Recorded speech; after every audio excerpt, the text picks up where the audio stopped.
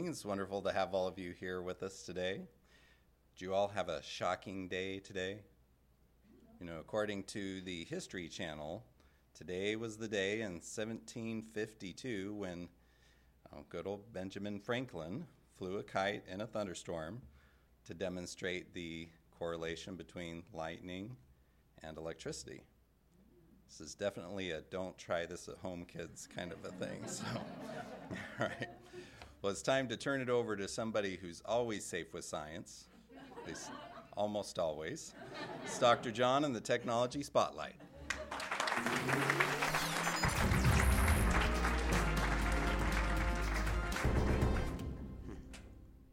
We're going to talk about quantum dots. Sounds mysterious, doesn't it? You know, I was thinking it sounds kind of like a polka dot shirt clothing fashion, you know? Quantum dots. If you've got the dots, you've got a lot, right? You know? No. We're not talking about clothes, but it would be cool. We're talking about quantum dots because they can do some pretty amazing things. Quantum dots are actually teensy-tiny particles of semiconducting material. And the really neat thing about them is the way that they can fluoresce. And this means they take light and re-emit it at a different color, a different spectrum. So if you take a look at this picture, you can see these different bottles with a liquid that each has a different kind of quantum dot in it. And then they're shining an ultraviolet light on them. So if you looked at it without the quantum dots there, it would look dark because ultraviolet means we don't see it. But when it hits the quantum dots, depending on which bottle, it fluoresces a different color. And these are really bright and beautiful colors, aren't they? Well, this is one of the really neat properties with quantum dots. I want to show you what it takes to make the different colors. And really, the different colors are based on the size of the dots. So if you have a smaller dot, then you'll get something closer to the blue, or somewhere around 2 nanometers. Then you get the blue light emitted. And then as you get bigger, up to like 6 nanometers, you get the red light. So you can control really, really accurately what color you want by what size of dots you make. And some of you may have heard of quantum dots before because some of the big TV manufacturers advertise their quantum dot TVs. And all that means is that they're using quantum dots to make their backlights. Remember how they have the liquid crystals in front that have the individual pixels, and they're made of red, green, and blue? Well, behind that, they have a light that's shining, and if the crystal's on or showing, then the light passes through, and you get that color. But if they use a white light, they actually have colors in between that leak through the crystals, and it makes it so the color's not quite perfect. So they use quantum dots, and instead of having a white backlight, they have a blue backlight, and then they use quantum dots to make the perfect red and the perfect green, and so you get a better color on your TV. So that's a pretty cool way to use it, isn't it? Well, I want to talk about some researchers at a company that are working on other ways to use it. And they call it UBQD, their company, because it's ubiquitous quantum dots, right? So take a look at this. This is what looks like a normal window. You can see how it has a little bit of a tint to it. But the idea here is they can actually create electricity from solar power just by the sunlight that's going through this window. And what happens is they use the quantum dots to change the frequency of light that normally wouldn't be used, and then it reflects back and forth inside the pane and comes to the edges, and they collect that light for solar energy. That's a pretty cool way to use quantum dots, I'd say. So they were trying to figure out where they could find big windows, and they could try out their solar technology, and they finally came up with the idea of the greenhouses. These greenhouses have these huge windows. Just think, they could be growing plants and making solar energy at the same time. Win-win, right? So they started talking to some of these greenhouse managers, and their first reaction was, well, is it going to lower the production of my plants?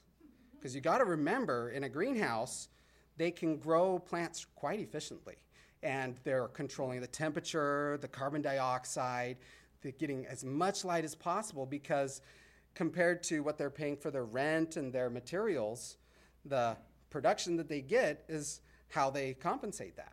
And so if they can produce more, then they make more profit. And they can, increase the business and improve the world, right?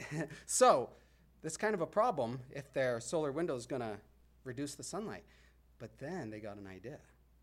What if we were to change the light going through the window and make something that's more efficient for plants? Remember how plants, when they photosynthesize, will use mostly the other colors and then reflect the green. The green light is what's wasted. So they use quantum dots to make a filter that actually changes the sun's light to be more efficient for growing plants. Now that's a cool use for quantum dots, isn't it?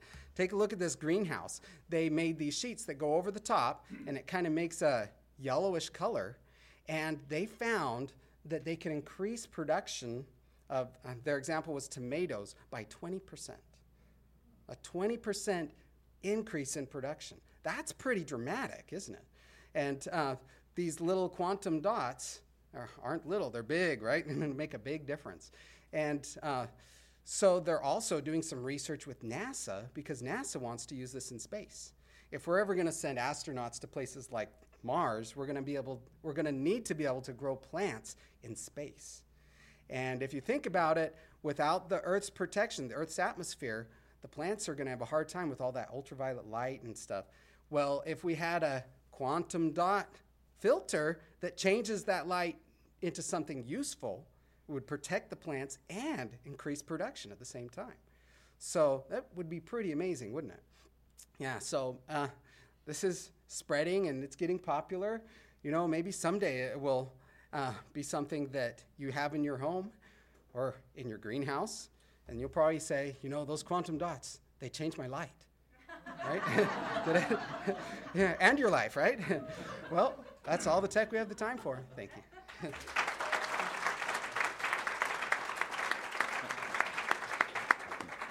All right, now it's time for Breakthroughs in Science with Tobias.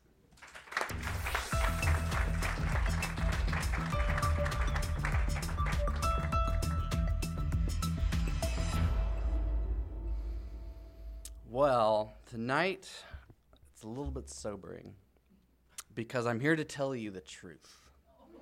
The truth is it's all a lie. I know. We're talking about movies, folks. Okay? They're all just a big old lie. Okay? And I'm talking about those big movies with the big stars. Keanu Reeves. What? Schwarzenegger. Wow. Mark Rogers. Hello, students. Okay. That's the only impression I dare do. Okay. No. Yeah. We're talking about these movies, these famous movies. They're all lies. What is he saying? Harry Potter's not real? No, I'm not. Well, yes. Okay. But no, that's not what I'm talking about. I'm talking about they're not what you thought. Okay? When you watch a movie, you're like, oh, these fun moving pictures. And we see all this action going on. Okay, hopefully. There's all this movement, but it's not. In fact, right now, if you're looking at the screens, you're not seeing me move. Okay, I could go, there's a family right now. The feed just stopped. That's not funny. But you're not seeing movement. Not one of these single seconds of me speaking is really me moving. It's actually a bunch of pictures, frozen pictures. And if you stop and think about it, it makes sense. I mean, yeah, a lot of pictures and it's movement. Well, it's a lot of frozen pictures that our brain is turning into movement the way we see it. And there's actually a phenomena that we found with the human brain in that if we put up a picture and take it away, if we can get another picture up within 1/5 of a second, our brain will not notice the black between those two pictures. And if I put another one up before 1/5 of a second, you won't see the black. And if I keep putting pictures up, you'll just see those pictures. And it goes a step further where if there is a slight change in each of those images or cartoons or graphics or whatever, our brain registers that as movement, okay? And people have been doing this kind of thing with if you've seen those flip books with the little characters, some people say that even the cavemen did drawings and took, I don't know, torches. Okay, I don't know about that. For the night's episode. So, no. But we do know that that's how the brain works, okay? But how do we get to this movie thing, okay? Well, they were doing those fun cartoons and things, and that was its own deal. And this is hundreds of years ago. And then something new came on the scene, and that was photography. Now we could take a picture of real life. And maybe somebody saw that and thought, wow, let's do like a bunch of pictures and make a movie. That's not how it happened. In fact, our story starts with a bet, and I am not endorsing betting. But there was a bet placed by a Californian he was actually a politician, and he owned a horse track. He was a businessman, and he loved horses. And he was sure that when a horse got up to a gallop, there was a point at which all four of their hoofs were off the floor. They were in the air when they would do their gallop. And another prominent businessman said that's not true. And they kind of decided, you know what? Okay, this is a bet. The bet is on. But what are you going to do? Go out there? Yep, see, he went up. You didn't see that? How are you going to prove that? So he hired a photographer / inventor to come up with photographic proof. This is in the 1800s, to prove that this horse comes off the ground. So the photographer decided to set up, what are you going to do? You're going to have a camera, okay, let him go, and try and catch that moment? He may have tried that, at least in his mind. It was not a good idea. It wouldn't have worked. It didn't work. He set 12 cameras up right by each other, and they had trigger wires running across the track that the horse would trigger when it crossed. And it came galloping and went across, and it did 12 photos, boom, boom, boom, boom, boom, boom, one after another, with the horse in the frame. And when they looked at the pictures, and here are his pictures, this is what they came up with. And if you look at the top, horses do fly, okay? And this was a breakthrough. This was a moment where, wow, we had never thought about photos like this. You could take a bunch of pictures and study how things move. You could study how a horse runs. What if you could study other things by seeing it at a faster rate than what we notice? But this wasn't, wow, movies. It wasn't like that. It wasn't like they took this horse animation and started playing it over and over. They just looked at it and thought, wow, we could study things. In fact, a Frenchman, he made a camera, and it literally was a gun. Okay, it had a thing you hold like this, and he went around looking for birds, and it had a roll of film. Instead of a little plate you put in, he did a roll of 12 photos in a roll of film, and he'd find a bird. He wasn't frowning, probably. He'd find a bird, aim, and fire, boom, and it would take 12 pictures extremely fast, and then he could study how birds move. So that's kind of what this was for a lot of people, a way to study movement. We can take pictures really fast. It wasn't movies. So what happened? Well, we need to go to tonight's, here's the gun. This is good stuff, yeah. So it looks so violent, but it's peaceful. It's just bird watching. It would take a gentleman from America who was the mentor of Dr. Billings, Thomas Edison, to see more potential in this. Now, he had already invented the phonograph, which was a way to record sound and play it back. And he told his crew, he had a big lab crew of scientists that worked for him, okay, I have a new project, and that is I want to do the phonograph, which works for ears. I want to do the same thing for your eyes. What? I want to do that same thing where we record live stuff, and we can play it back. And so they started looking, how are we going to do this? Well, he went on a trip to Europe, met that guy who had the gun, and he was blown away. And he immediately put that in his memory bank. And when he went home, he said, okay, guys, listen, here's how we're going to do the camera. And they started working on coming up with a new camera. Now, they ran into several challenges, of course. One of the challenges was film. How are you going to first get film to move that quickly but stop? Remember, it's not just, okay, roll, and you roll. Okay, that might be what it looks like, but it needs to come into the shot, the film that's going to get exposed, because remember, it's lots of pictures. Come in, get exposed, then the next one needs to come. So there needs to be a little pause for each square of film. So they put these little holes up and down the sides of the film, and they used an idea from a pocket watch design where they had gears that would turn the film And there was this little arm that would go up, grab, pull down, go up, grab, pull down. And it would just pull the film down one by one in increments very quickly, much faster than that, so that every piece of film had a little moment to be exposed. And they needed this custom made, obviously, because no one had ever done this. So he went to his friend George, and he said, George Eastman. And Kodak made him 50-foot rolls of this film. And they started to create test videos.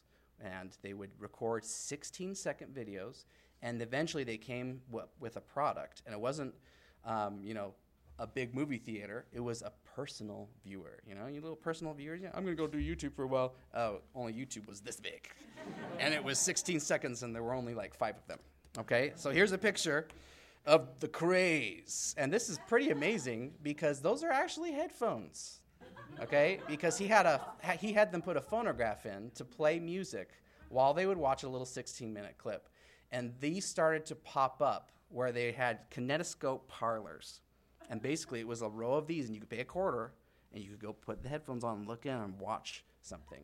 And it exploded. So much so that he had a whole crew of his Edison team create the first video production studio. And it was a building with a big black room in it. They did black so that the people would stand out against the black, and they needed a lot of light, but they didn't have the kind of light we have now. So they had a retractable sunroof, and the whole building was on a platform that could spin. So when the sun would move, they would move, okay? If you think our lights are hot, okay? But this turned into a big new craze of watching something that was alive in here. And it would revolutionize, obviously, as we now see it today, into something that would be a worldwide industry from something that was a technology that had been just kind of dabbled with and then finally pushed through the rest of the way. So remember, tonight if we're at 30 frames a second, so 30 pictures every second roughly, that's like, 108,000 pictures in 1 hour. So you're just seeing a lot of pictures, guys. And next time you're sitting there in the movie theater with your parents, okay, and Avatar 2 comes on, James Cameron did not pay me $50 to say that. But he could have. Just look at it and go, I know the truth. Okay, but keep it to yourself. Don't go to your mom. I know it's not real. Because they'll probably just go, good. Thank you.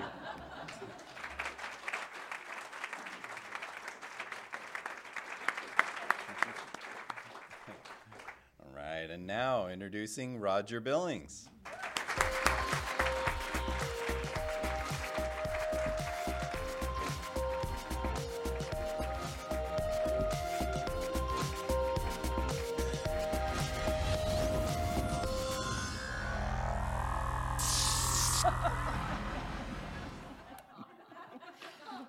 You have more entrances, don't you? It's amazing. Did you hear that Tobias told about telekinesis? Yeah. Yeah, that's where you can move things with your brain. Did you hear that? That was good. What are you saying? Just listening. Hey, I'm going to send you guys 180,000 pictures tonight, so be ready. Here they come. Here they come. Okay. Actually, I have some pretty exciting news in our ongoing study about aliens. We've Really? been trying to figure out some reliable way to find out if a person is of this planet or perhaps some other planet. Mm-hmm. And you know, they have developed a special kind of a radiation detector where you can actually turn this thing on, and if it's an alien, you can get a signal. Mm-hmm. Of course, it takes an antenna, but you can tell. Have you tried it? No, no, it's hard to find aliens that are willing to let you experiment on them. That's true. But the real exciting breakthrough was kind of like, the quantum dots, only these are in glasses. Can you imagine having those in glasses? And you put these on, and if you actually encounter an alien, you can tell with the glasses that it's an alien. They're kind of like alien detector glasses. Oh, yeah? Are you interested? As chance would have it, You just have some? I happen to have some tonight, okay? And so we'd like to see if there are any aliens in the room tonight. Do you want to just look through these so we can tell? I'm blonde, but I'm not dumb. No, just try them on. We just want to see. You know, there's been a rumor going around that Paige might be an alien. That's right. Put those on. Okay, Let me good. see if I And can now see. we'd like to confirm it with the little antenna thing. Here you go. Just put those on. Oh, you're not going to do it for me? Well, I could. What if I get shot? What if I can't see? Okay, here we go. Here we go. Okay. Now, you need to look right at the camera, and we're going to do a close-y. Oh, look at that. Okay, can anyone tell Am I? if there are any aliens present? Maybe. Maybe? What do you think? I think we have confirmation. I think we definitely have confirmation. I think that was rigged. So, if Thomas Edison figured out how to record voice and then play it back, and then if he figured out how to record pictures and play that back, what's left for us to invent? Silence. I've got an idea. Did Thomas Edison figure out how to communicate through time? I don't know. Okay, so let's try it. So here's how it's going to work. So Thomas Edison mentored Bill Lear, and I was privileged to work with Bill Lear. So what I'm going to do is I'm going to send a message back through Bill Lear to Thomas Edison. Okay. And this will be the first time anyone's actually succeeded at this.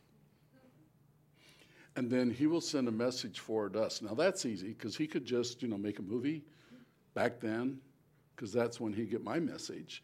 And then he'd go ahead, and when we see that movie, if we got the answer, then we definitely know he got our message. That's true. Is this making sense? What should we tell him? I don't know what you want to tell him. You've got it all figured out. But it's really kind of interesting when you think about it. Time, the final frontier. No, that's space, isn't it? Space-time. All right, anyway. Does time allow people to travel through it? Can you We're go back in traveling through time? it. Can you go forward in time? I mean, and even if you can't, is it possible? Is that how time works?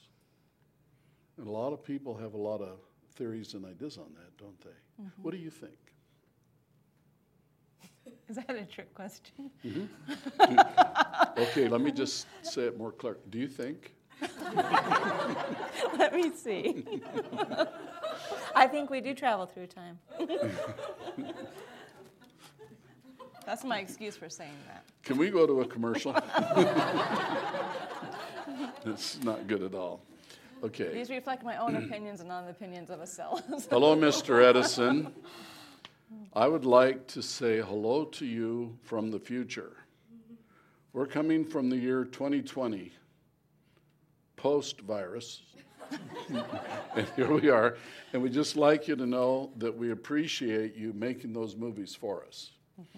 If you're getting this message, would you please make a movie and send it down to us, and then we will know you heard us. Goodbye. Goodbye.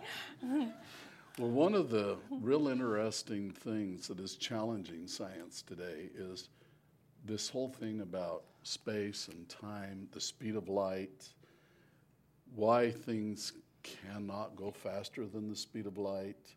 How can you have an object impact another object so far away that it impacts it faster than the speed of light? How can that be possible? All of these things are really frontiers that Thomas Edison did not invent for us. He did not figure out. Now, Star Trek has this warp thing. And warp means you go the speed of light, and if you go warp 2, you go 2 times the speed of light. And if you have warp 3, you go 3 times the speed of light. And one thing they try to do in Star Trek, which, by the way, was fictional, it was fake, right? He wasn't really a Vulcan. No, he wasn't. But One of the things they tried to do is base their whole story and script off of science. And if you think about the fact that nothing can go faster than the speed of light, well then warp 2, which would be twice the speed of light, would be impossible. But in Einstein's theories, it's possible to warp space. You say, what in the world is that? Well, let's just suppose that you were going to go to school and it was 5 blocks away. And so it'd take you a certain amount of time, even if you ran as fast as you could go to get there. But if you got some kind of a neat camera editor that could take the Google space image, the Google Maps image of your city and the road between the school and your house, if you take that image and you distort it and you twist it around so that your house is right by the school, one step you'd be to school. And that's actually what warp means. That's why they call it warp drive, because they're saying that you actually warp space so that you're close. And you can get there as though you're going 10 times, 5 times the speed of light, which is how she got here. But we're not supposed to know that, are we? Okay. Does that all make sense? I think it does. Okay, well, back on point. Can we get serious now? Quantum dots are very, very intriguing to me. And I think it's very fascinating. On this Earth, most of the short-wave ultraviolet energy that comes from the sun is blocked in our atmosphere. Our atmosphere, remember, is that big bubble of oxygen and nitrogen that surround the Earth, and we have some ionized layers up on top, etc. And this harmful infrared radiation is blocked and it doesn't get through. If it did, it would probably be bad for us. Remember, they call it germicidal because it destroys the DNA molecule. We talked about that. Mm-hmm. And it does it because it's at the frequency where the DNA molecule resonates and it vibrates until it breaks up. And so that energy does not make it down to the surface where plants and living organisms and aliens dwell that might be damaged from it. But in these greenhouses, they have some UV that still gets through, and it's more the long wave UV, but it hits these quantum dots, and they absorb the energy and re-radiate it in a color that photosynthesis is looking for. And so the greenhouses produce 20% more tomatoes, which is kind of exciting. In space, when they're trying to grow greenhouses in the Mars probe, do you think we'll really have a Mars probe? Elon Musk thinks we will. A lot of people do. But in that case, it's impossible to pack enough food to make such a long trip. You pretty much have to be able to grow it. And so you're out there in space, and now there's no atmosphere to block the shortwave UV. So here's a way to turn that energy into useful light that'll help grow the plants. And that's doubly important because when you start getting farther out into space, light gets dimmer as you get farther and farther from the sun. So we want to use all the light we can get, even the UV, to be able to grow our plants. I think it's really neat. It is neat. It really, really intrigues me.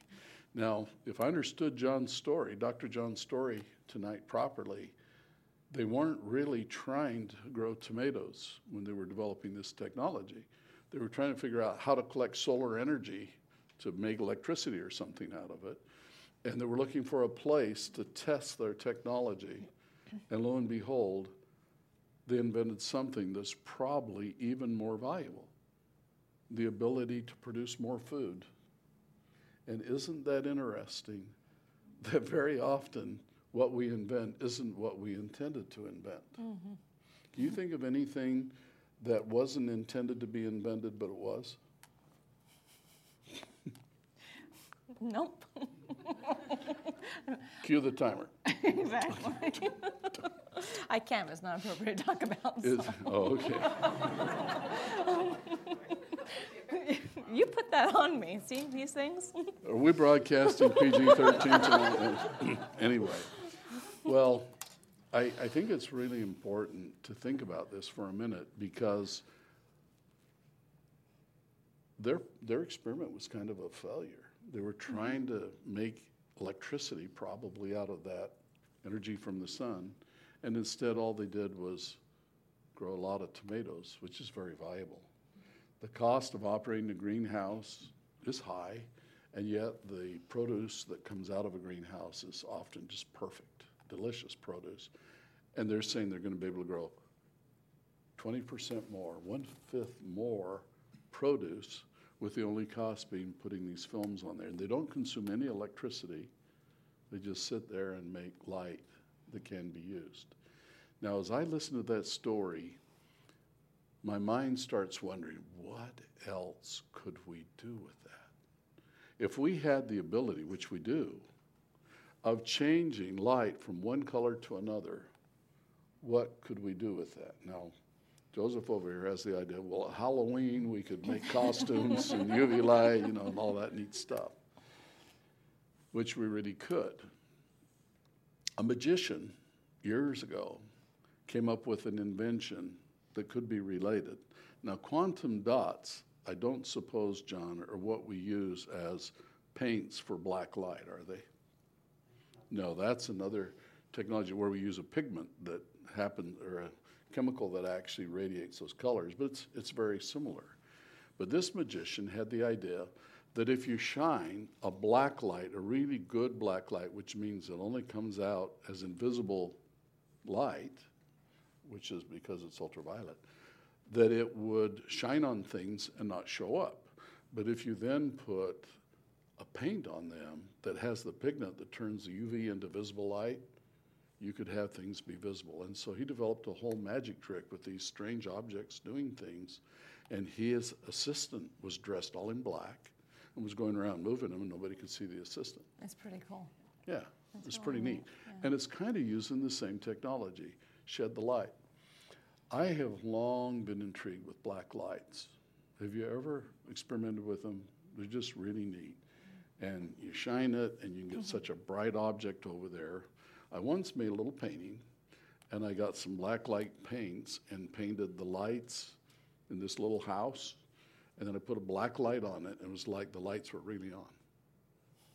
It's really kind of It's like neat. it comes alive. Well, the good news is that we now have light-emitting diodes, LEDs, that put out black light. And a few weeks ago, we talked about one of them being used to catch hornworms in the garden. Do you remember that? Yep, $10 on the internet, and you can get a flashlight, a black light flashlight. And if you go out at night and shine it on your tomato plants, hornworms glow in the dark. And so you can see them and invite them to Dismiss themselves? work somewhere else. Yes, it's kind of neat. But because these LEDs, unlike the old fluorescent bulbs, do you remember those? They go off, you get a black light bulb, and they're kind of dark purple, but they give off purple light. And so you can kind of see the magician's helper moving around. That's not But cool. with the LEDs, you can't. There's no purple light. It looks really neat. We all ought to try those. I wonder if there's something that someone tonight could figure out of what we could do with these quantum dots, with dots that could change light from one color to the other by absorbing it and remitting it, and especially the ultraviolet light to another. Now, John talked about the televisions.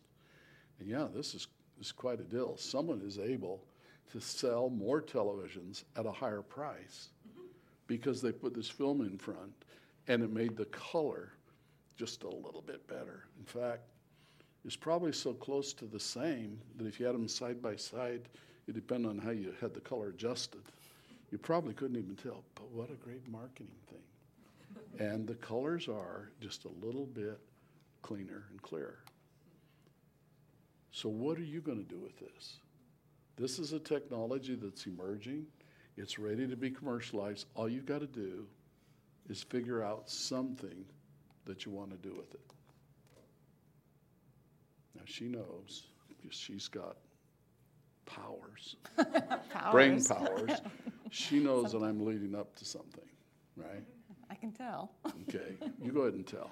I can tell you're leading up to something. Okay, go ahead and tell them. You're really teasing tonight.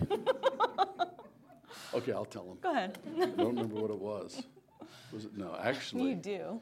Actually, I really do. I've had something on my mind that I really wanted to share tonight, and this really kind of makes a point. You know, we've worked hard to create a learning system that would do everything we could think of to make it so that every student could learn.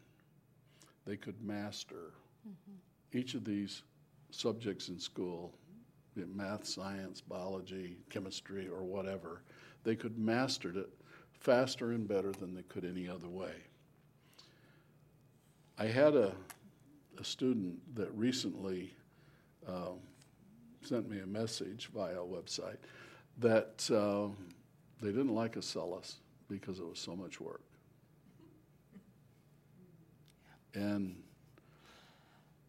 learning is work. I suppose a ballet dancer could say, I don't like ballet because rehearsing is so hard. I don't hear as many people say, I don't like basketball because you get all sweaty. You know? But it is. Learning is hard work. And especially, it's hard when you're not used to it. It's like working out with weights or some form of physical exercise. If you're not used to it, if you haven't been doing it, it's very, very difficult. As you do it every day, it gets easier and easier and easier. I remember reading the story about the athlete that put weights around their ankles. And every day they go out and train for the marathon, for the long run, by wearing these weights. And at first it was really hard because the weights would make their feet very heavy to pick up. But as they did it week after week and even for months, when the time came for the race, they took off the weights. And the runners said it was like running downhill the whole race because they were toned. Did you know that your brain is a lot like your muscles? That if you tone it, it works better. And you can absorb knowledge better than you could without it. And so this breaking a sweat mentally with effort just might be worth it. In fact, it is. And Acellus is doing everything it can to feed you the information in the very best way so that you can absorb it as quick as possible. But you have to put in that effort. Some people try to fudge on an exam, try to get the answers without working the problems, or try to do the lessons without watching the videos or whatever. And what are they getting out of it? And how foolish.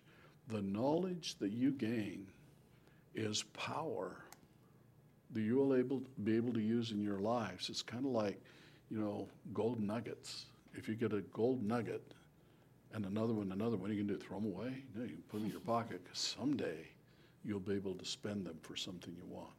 And that's kind of how knowledge is. If you get that knowledge, it becomes an asset that you can do things with. Thomas Edison did a lot of things. He's remembered for the light bulb, but the phonograph and then motion pictures and all of these different things he did. And he did it by getting knowledge, by learning about math and science, and then learning how to apply them in his world. Now, not many people know about the story of Thomas Edison and Bill Lear. And in fact, I've looked and I haven't found very many places that say anything about it. But Bill Lear was a very creative young man, and he didn't have the opportunity or didn't perhaps take it as much as he should have, but he didn't have the opportunity to really get proper schooling. And yet he was very, very interested in science and in electronics and in radios and things of that sort. And so as he was studying electronics in a class before he dropped out of school. His teacher was teaching the class, how do you make a radio? How does it work? And it turns out the first step in being able to play a radio signal is to catch the radio wave coming through the air. And radio waves propagate. They're called an electromagnetic wave. They're different frequencies. And in a radio, that wave comes through a coil of wire. And as it goes through that coil, it makes voltages. And you capture those voltages, rectify them, and then amplify them so you can listen to what the radio station is doing, the music, the talking, whatever's happening. So the teacher was teaching Bill Lear in his class that you have to make a radio coil about yay big to be able to pick up these radio waves, to be able to build a radio. And if you look at the radios back in that time period, they were big, and they were big because they had radio coils in them. And Bill Lear shook his head. What do you mean no? And he says, no, you don't. You don't need to make it that big. And for you guys that are not used to working with teachers, it's better to just say, yes, ma'am, yes, sir, absolutely. But his teacher got in an argument with Bill Lear, and eventually Bill Lear got expelled from school for being disrespectful to his teacher about radio coils. So Bill left. He went home, and he got a pencil, and he got some wire, and he wrapped the wire around the pencil, and he made a coil. And then he made a little radio. And he took it back to the teacher, and he says, if it doesn't work, why does it work? Bet he enjoyed that. I bet he did enjoy that. And that tells you a lot about the Bill Lear I know. Yeah, that's the kind of person he was. Well, he went back and he showed his teacher, and his teacher couldn't believe it. And they looked at it, and they studied it, and they became really good friends. And the teacher was the one that figured out, you know, if you can make a radio coil that small, and it was because Bill Lear wasn't smart enough to know that he couldn't, so he did, and everybody knew you had to have them big, but he'd made a little one. And the teacher said, we could make a radio so small you could put it in the dash of a car. And remember, those big coils wouldn't fit in the dash of a car, but this little one would. So they made a prototype radio to go in a car, and they showed it to another fellow, and pretty soon these things got into production. And guess what their company ended up being called? Motor Radio. Motorola became a really, really big company just because he had an idea on how to do something that others didn't think could be done. I guess you could say that's a pretty successful invention. Mm-hmm. Was pretty successful. Mm-hmm. But from there, Bill Lear became very, very interested in radios.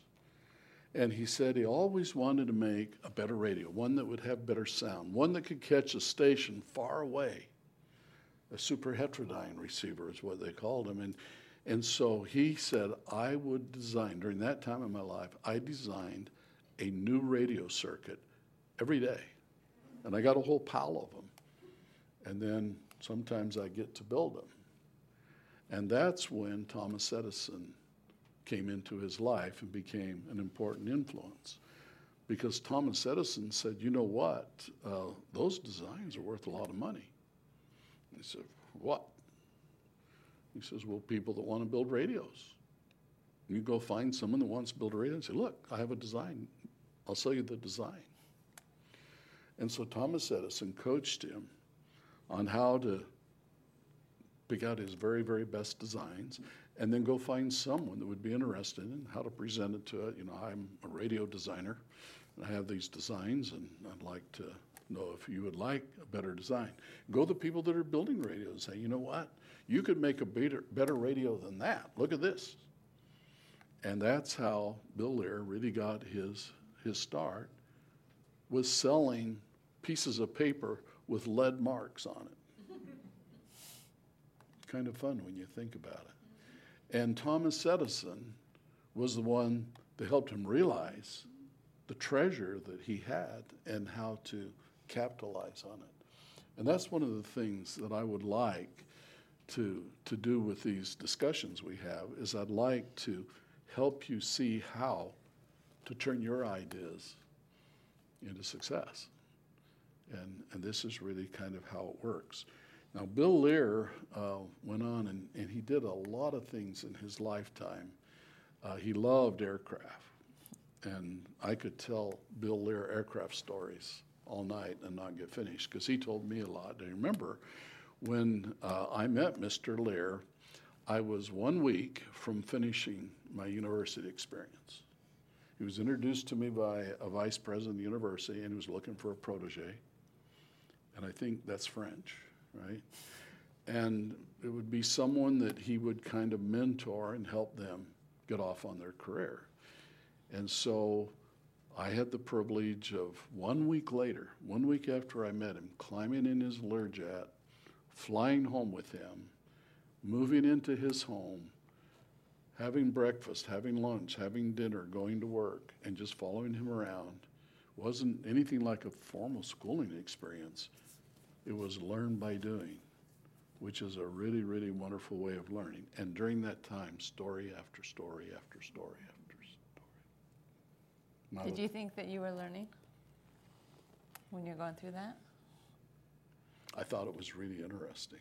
I wondered. You know, when I went back to be mentored, I thought there was going to be some big thing that would happen, and all of a sudden I would be really smart. Mm-hmm. And it never did.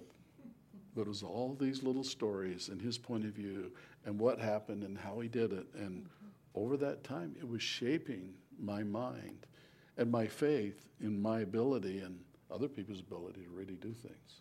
Which is what, is this an interview? I would love to make it one, because I could really go there. Okay, let's start by Are you ready? know what your name is, please. My name is Paige. Okay. Well, there is a couple little stories that I think you'd enjoy about Bill Lear. One of the things that he's very proud of that he invented, he had a lot of patents. Thomas Edison, I think, still has the record for the most patents, and he had a ton. And I think there is a guy that might break that record. There's a guy named David Hall, who's a good friend of mine, and he comes here. In fact, he was here just last year. Twice, I believe. But at any rate, Bill Lear had a lot of patents. And one of the things he invented was a thing called an autopilot. And an autopilot was an instrument that he'd put in an airplane, and it would steer the airplane for you. It's kind of like self-driving airplane. And first it started out just holding the airplane level and on a course, and it got more and more sophisticated. Well, one day he was testing one of his new autopilots. And you got to remember that when I went on my first Learjet flight with Bill Lear, I climbed up the steps, and in the aisle going down the airplane were all of these electronic boxes and wires that I had to climb over to get in. It was a new autopilot he was testing. And that aisle was really the aisle's little. pretty narrow, and there it was. Yeah. And that's when I made my first mistake with Bill Lear, because as we started flying, he had a co-pilot, Gunner. What a name, huh? And I asked Mr. Lear, I said, what is that? I said, oh, I'll show you. He got up out of the pilot's seat and came back to the aisle. And he says, see, this is the new autopilot, and I'll show you what this thing does. And he turned this thing on, and the airplane started going really crazy. And then he got a little screwdriver in his pocket, and he started turning. And then it really went crazy. And, oh, okay, that's pretty nice. I'll check with you on that later. But he was telling me excited. that back in the day, he was in a little airplane, and he had one of his first little autopilots, and he was trying to get it to work, and you kind of have to fly to be able to get it to work. And so he went up for a flight to test the autopilot, and he had Bill Jr., who was quite young. So was really just a toddler, but he had him strapped in the seat there. And so they were flying the plane, and so he turned on the autopilot. Something wasn't working. So he said he got down on his hands and knees and started trying to adjust it. Now that brings up the question, so who was flying the airplane? Yeah, it does bring up that. Well, it was flying, and I can imagine it was like my ride. It was pretty wild, but he worked on it for quite a while. And then he climbed back up in the seat, and as he started coming up, he looked out the window, and there was a military fighter plane right next to him. He looked the other way, and there was another fighter plane right over there. And he had drifted over the military base. Whoop. And they'd come up to see him. And he said, fortunately for me, I was a fast thinker. So instead of going all the way up in the seat, I sunk back down. And I told Bill Jr., wave at him, wave at him. And then he turned it away back home. So. But they had stories to tell when they landed. Oh, that's Bill Lear. You know, really, really interesting guy. And he had a lot of problems. When he was trying to build that Learjet, he needed an airplane that was going to be very, very high performance. It was going to be a little airplane for just, half a dozen people. But it's very complicated to design an airframe, a wing that will give you the lift and not too much drag and all those kind of things. And he had a very hard time getting a wing that was working. And the big problem was the cost of the engineers. In the days that he was developing this airplane, they didn't have CAD, they didn't have computer-aided design systems. So they were doing it with paper and erasers and pencils and rulers, and they were drawing this, and money was clicking out, and he was running out of money. And then he had an amazing breakthrough moment. And I think this is really, really interesting because this is how projects succeed in the real world. This is one of the things I made a mental note of. And this kind of opportunity I look for, like this quantum dot thing. There's an opportunity there. Either I or one of you is going to figure out something neat to do with that. I have an idea. Oh. What is it? You could make a really cool fishing lure with that. Oh, you could change it on certain days. Do they have fish on your planet? They do. We love to fish. We do. There's another clue. Okay, keep going. Thank you. Thank you very much. Now, let's see. Were we talking about Bill Lear? Mm-hmm. It seems like. And what were we saying? You're talking about his ideas. And what were his ideas? I don't know. Okay, he needed a wing for his airplane. And he needed a wing that was very advanced and high performance, not like these little slow-flying airplanes. He wanted a jet, one that would really fly. It was running out of money. And he went on a trip to Switzerland. And as he was coming down to land in the airline there at Switzerland, and they landed on the runway, he looked over, and there tied to the ground on the side were Swiss fighter jets. These were jet fighters. And he looked at them and he says, those were the prettiest airplanes I'd ever seen. And so when he landed, he went over and he looked at those fighters and he looked at them, he looked at them. And if you take one of those fighters and compare it to a modern Learjet, it's got the same wing. Wow. He says you can't improve on perfection. That's good. I And like so that one. he saw it, and it was good, and so he decided, now I know how to make my wing. He went home and he did. And we have been busily working on the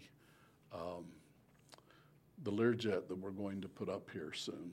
In fact, Mr. Joseph has been heading up that project, and we had to replace a lot of the screws, and we've been preparing it. But remember, this is a Learjet that was recently retired, and we acquired it, and we're going to put it on a pole so that it looks like Bill Lear's taking it off. And he didn't take it off like this. He took it off like a rocket, SpaceX. If you can And we're do going to put it right Mhm. out here between the Acellus Inn and our building, right on the freeway where everybody can see it. We're going to call it the William Lear Memorial. I'm which excited about that. is really kind of fun. Now, Tobias, I didn't make preparations, but I really would like to show a photograph. How am I going to do it? If I give you a photograph on my phone. Can you figure out how to get it up for me? Should I text it to you or shall I use my phone? Because I really think we need to see this. What's that? Either way. Okay, I'm going to send a text. And what was your name again? Tobias. Isn't it amazing that you can actually do something like this? I mean, that's pretty neat, huh? Did you get it? Okay, and then after it, I want to show a movie. It's Still not real. pictures? You guys spelled his name wrong. There it is. Okay. So can we get the photograph and the movie? Here they come. Now, the reason I got to show you this is because something really remarkable happened. A lot of you have been watching and wanting to hear more about how the einkorn wheat's coming. And as you remember, einkorn wheat is the ancient wheat that has been growing for the last 10,000 years on this planet. And it's very, very good wheat. It doesn't make kids have gluten intolerance. And it's said to help make the bodies very healthy, even to prevent cancer. And there's all these neat things. Well, the only problem is the people that have it won't sell the seed, they'll only sell the flour, and we should all be eating it. And so I got some seed and we grew it, and we grew more and more and more.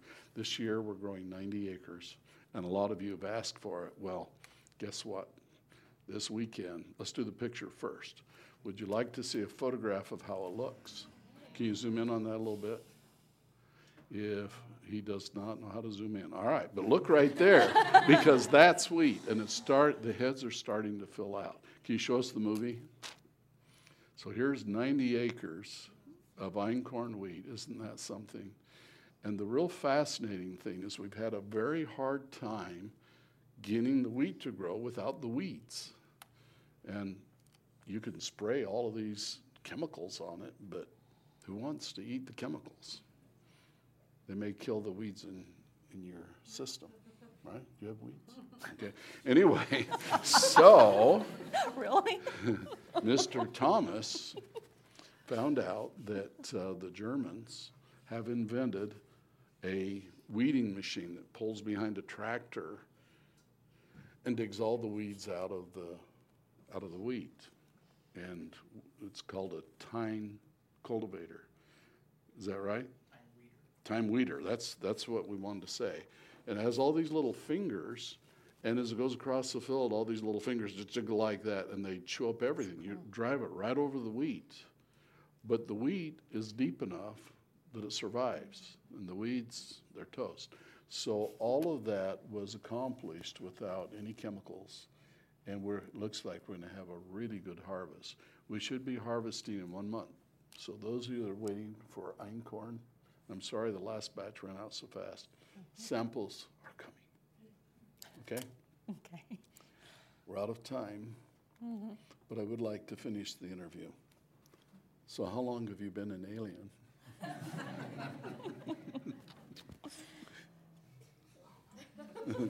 I can't tell you. And on that note, we'll turn it back over to Joseph. Thank you very much.